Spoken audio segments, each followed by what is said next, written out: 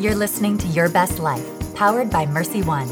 Join us as we have a fun conversation with certified experts and physicians about health topics for you and your family. It's Your Best Life, our one purpose. Hi, everybody. Thanks for listening. Down syndrome is a genetic condition where a child is born with an extra copy of the 21st chromosome. And although genetic testing is available to provide detection during birth, for many moms, like Dr. Nicole Stoecken, a surprise diagnosis is also possible. And since giving birth to Josie, she has become both an advocate and a guide for other parents with children with Down syndrome. Take a listen. In addition to being a pediatrician, I'm actually a mom of four. I welcomed my newest daughter, Josie, back in December of 2019, and Josie brought with her a surprise Down syndrome diagnosis at birth. And so as a pediatrician, obviously I care for a vast variety of patients, some of those who have Down syndrome, but now becoming a mom to a child with Down syndrome myself, I have kind of become even more interested in this diagnosis, as well as treating and advocating children who have a diagnosis of Down syndrome. So what exactly is Down syndrome and how common is it? So first of all, I just want to share that there is absolutely nothing down about Down syndrome. The name for this syndrome actually comes from the Dr. John Langdon Down, who first described this genetic condition in 1862. Down syndrome is actually the most common genetic disorder. And very simply put, it is an extra chromosome. So individuals with Down syndrome have an extra 21st chromosome. This is not a disease. The individual with Down syndrome does not suffer from anything. It's simply part of who they are, not what they are. Within Down syndrome, there's actually three different types. There is trisomy 21, which is 3 copies of the 21st chromosome, which accounts for 95% of the diagnosis. There is something called translocation, where part of or an extra copy of the 21st chromosome attaches to another chromosome. And then there is the least copy, which is mosaic Down syndrome, which is where some of the cells have 3 copies of the 21st chromosome, and some of them have the normal 2 copies. Being the very most common genetic condition affecting the human population, there are on average 1 in 700 babies born with Down syndrome, which in the United States is over 6,000 babies every single year. There is absolutely nothing a mom or dad does to cause Down syndrome. The only known risk factor for this diagnosis is maternal age over the age of 35. But with that being said, 80% of births happens to moms under the age of 35. Now, Dr. Stoecken, you mentioned that your daughter was a surprise delivery diagnosis.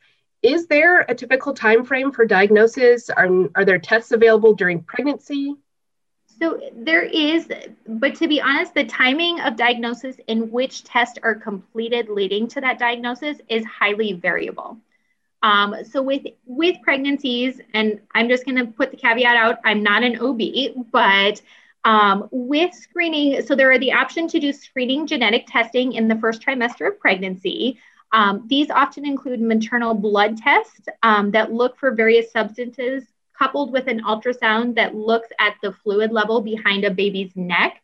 Extra fluid may indicate a genetic problem.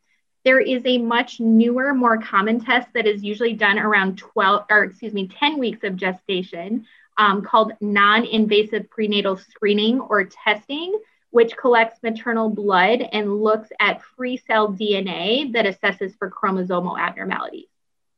If there is a positive screening test, parents are then offered more of a diagnostic test in order to confirm a diagnosis. These are more invasive testing that involves collecting fluid or cells either from the placenta, meaning chorionic villus sampling, or from the amniotic fluid, which is the fluid that surrounds a developing fetus through an amniocentesis. That being said, some moms decline that testing early on in pregnancy. At 20 weeks, every expecting mother gets a 20-week anatomical scan or ultrasound looking at the developing baby.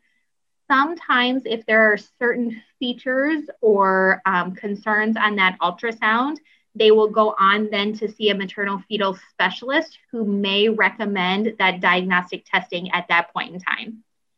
If you're super lucky like me, we had a normal healthy pregnancy, a normal healthy 20-week ultrasound. We had a full-term baby that after she arrived, we recognized some certain features that are unique to individuals with Down syndrome. And she ended up having a karyotype or a blood test after birth that assessed her chromosomes, thus confirming a diagnosis of trisomy 21 when she was about 1 week of age. With Down syndrome, there are common features that can be seen in individuals with this diagnosis. That being said, again, it is highly variable, and individuals with Down syndrome will still look more like the members of their family than not. Some common features of individuals with Down syndrome include usually physical features. One of the most common is almond-shaped eyes. There are brush-filled spots, which we like to kind of call the little white spots around their eyes that give them that extra sparkle. A lot of individuals with Down syndrome will have kind of a flattened facial profile with a little bit of a sunken in kind of bridge of their nose. We can commonly see small ears. Sometimes there is a shortened or widened neck. Many individuals with Down syndrome, especially in the younger years, will have a prominent or protruding tongue. This, contrary to popular belief, is not necessarily due to enlargement of the tongue, but rather weak muscles in the mouth to keep that tongue contained. Other features in individuals with Down syndrome that can be seen are small hands or feet. If you look at the palms of your hands, sometimes we can see just a single palmar crease. There is shortened stature. So you walked us through the physical features, but what about the medical conditions? Are there any that are more prevalent, in children with Down syndrome that you think parents or guardians should be aware of? So there is a vast array of medical conditions that can present in individuals with Down syndrome. But again, they're each individual, and there is a highly variable rate on which features are present and which diagnoses are present. One of the universal features that's present in almost every individual with Down syndrome, though, is muscle hypotonia. This is not the same as muscle weakness. Believe it or not, individuals with Down syndrome can be very strong, but basically the muscle is too relaxed in kind of its resting state. This often contributes to many of the medical diagnoses that are seen and can contribute to the common gross and fine motor developmental delays, as well as feeding difficulties that infants encounter early in life. Up to 50% of individuals with Down syndrome will actually have a heart defect. My daughter Josie, again, kept her secret very well, and despite her normal 20-week ultrasound, ended up having an AV canal, or a major hole affecting all parts of her heart that she had repaired around 4 months of age. In addition to heart defects, hearing loss is very common. Individuals with Down syndrome, because of their anatomy, have chronic middle ear fluid and recurrent ear infections that can then affect their hearing. We can see common eye diseases and refractory errors. Individuals with Down syndrome frequently need glasses. Again, not all, but some. With the low muscle tone, we can see obstructive sleep apnea. And so individuals with Down syndrome can be at risk during their sleep of having obstruction of their neck their neck and throat muscles due to those floppy muscles causing an issue. Individuals with Down syndrome often have very loose or lax joints, so they become across as very hyperflexible. We see a high risk of thyroid disease, as well as autoimmune conditions such as celiac disease. Unfortunately, individuals with Down syndrome are at higher risk of blood conditions such as leukemia. And then oftentimes in individuals, we see intellectual disability, although this can run a gamut of a spectrum from mild to moderate to severe. Of note, I find it very interesting in that children and individuals with Down syndrome often have speech delays, which people like to contribute to their intellectual delay. But newer studies are showing that it's actually independent, and the speech delays are more likely secondary to delayed motor planning rather than their actual intellectual functioning. But again, each individual is different, and there are some individuals that have no concurrent medical diagnoses, and there are some that suffer from multiple. There is not necessarily a range of Down syndrome. You either have it or you don't. There is no mild, moderate, severe. How you fall in there is definitely unique to each one or each different patient. Dr. Stoecken, what suggestions can you offer parents and guardians in preparation for monitoring their child for those potential conditions? So as a parent, you are by far the biggest advocate for your child, and I encourage each and every one of you to educate yourself on your child and their diagnosis the best that you can. That being said, my job as a pediatrician and the job of my partners who take care of your child is to stay up to date on the medical recommendations for the health of all children, including those with Down syndrome. Due to some of the unique medical needs that children with Down syndrome have, the American Academy of Pediatrics actually has a specific guideline for health screening that we follow for every visit from birth up until adulthood. Within that guideline, again, there are certain recommendations that come at each different age. One of the first things a new or expecting parent of a child with Down syndrome can anticipate is that their baby will get an echocardiogram or ultrasound of their heart shortly after birth. All babies with Down syndrome are recommended to have a hearing and eye exam by 6 months of age. Routine blood monitoring for thyroid disease and blood diseases occur at specified intervals. And then it's really important, I think, to realize that over time, the life expectancy of individuals with Down syndrome has increased rapidly. Currently, the life expectancy is 60 years. Back in 1983, it was only 25. And so as we see these individuals thriving in terms of health, we are going to have to be prepared to adjust and offer additional health screenings, and then also work to transition ongoing cares to our adult counterparts as they age out of the pediatric practices. I know as a parent, it can seem like a lot to think my child has their doctor's appointments and they have ear appointments, eye appointments.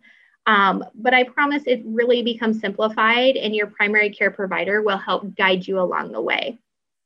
In addition, because each individual is unique, it is likely that at some point early intervention services, as well as different therapies such as physical therapy, occupational or feeding therapy will be offered. But because each child is unique and different in their manifestations, those might occur at varying ages, or there might be needs for certain therapies and not for others.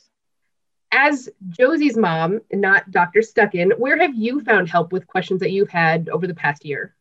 So I have to say, we entered the Down syndrome community completely unexpectedly, and it really is the most amazing and supportive community, both locally but online. Social media has so many crazy support groups and resources that are available at the click of a button, anytime, any day, any night.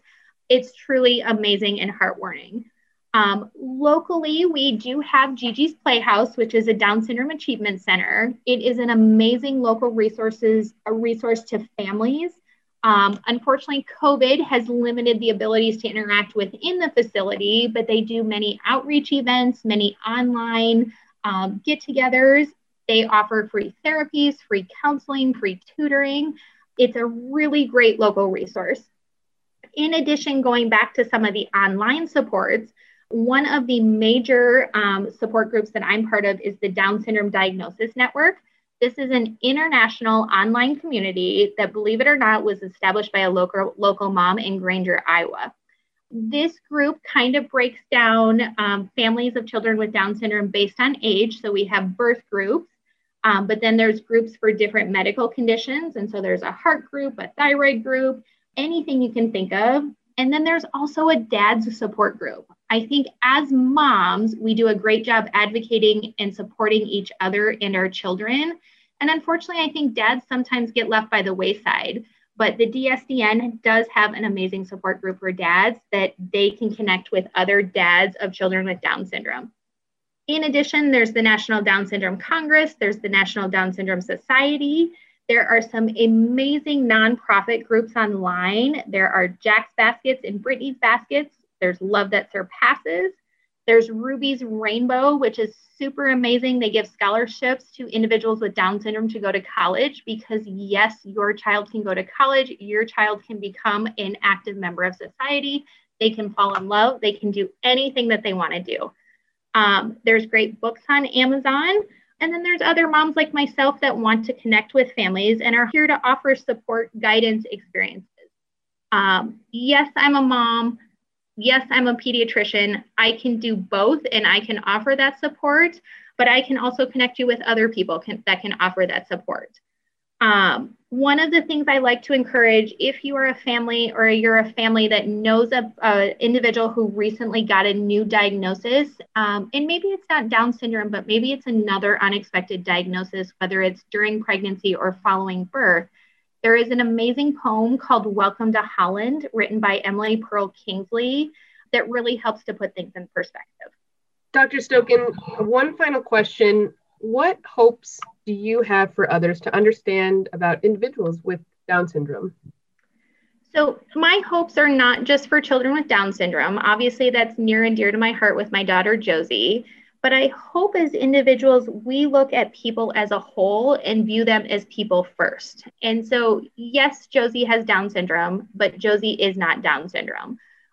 There are children with all types of different diagnoses, different strengths, different weaknesses. And we need to look at them all as an individual, as who they are, not what they are. I hope as a society that we can teach each other, as well as our children and our future generations, to be inclusive.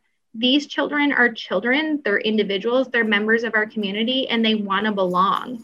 And so, yes, they might have some different physical features. Yes, they might learn or move a little bit differently, but they are still individuals and they want to be part of our community and they want to be part of groups and experiences. We are all unique and different, whether we are typically developing or delayed in our developing, and we need to celebrate each of those different differences. Thank you so much. Well, before we head out, I'm going to thank you, Dr. Stoecken, one last time for joining us to talk about such an important topic and sharing your personal journey with us. Send feedback to this episode through the submission form on our website. That's mercy1.org/podcast, where you can also find all of our episodes. You can also send us an email to podcast@mercyhealth.com. We look forward to hearing from you. Until then, live your best life.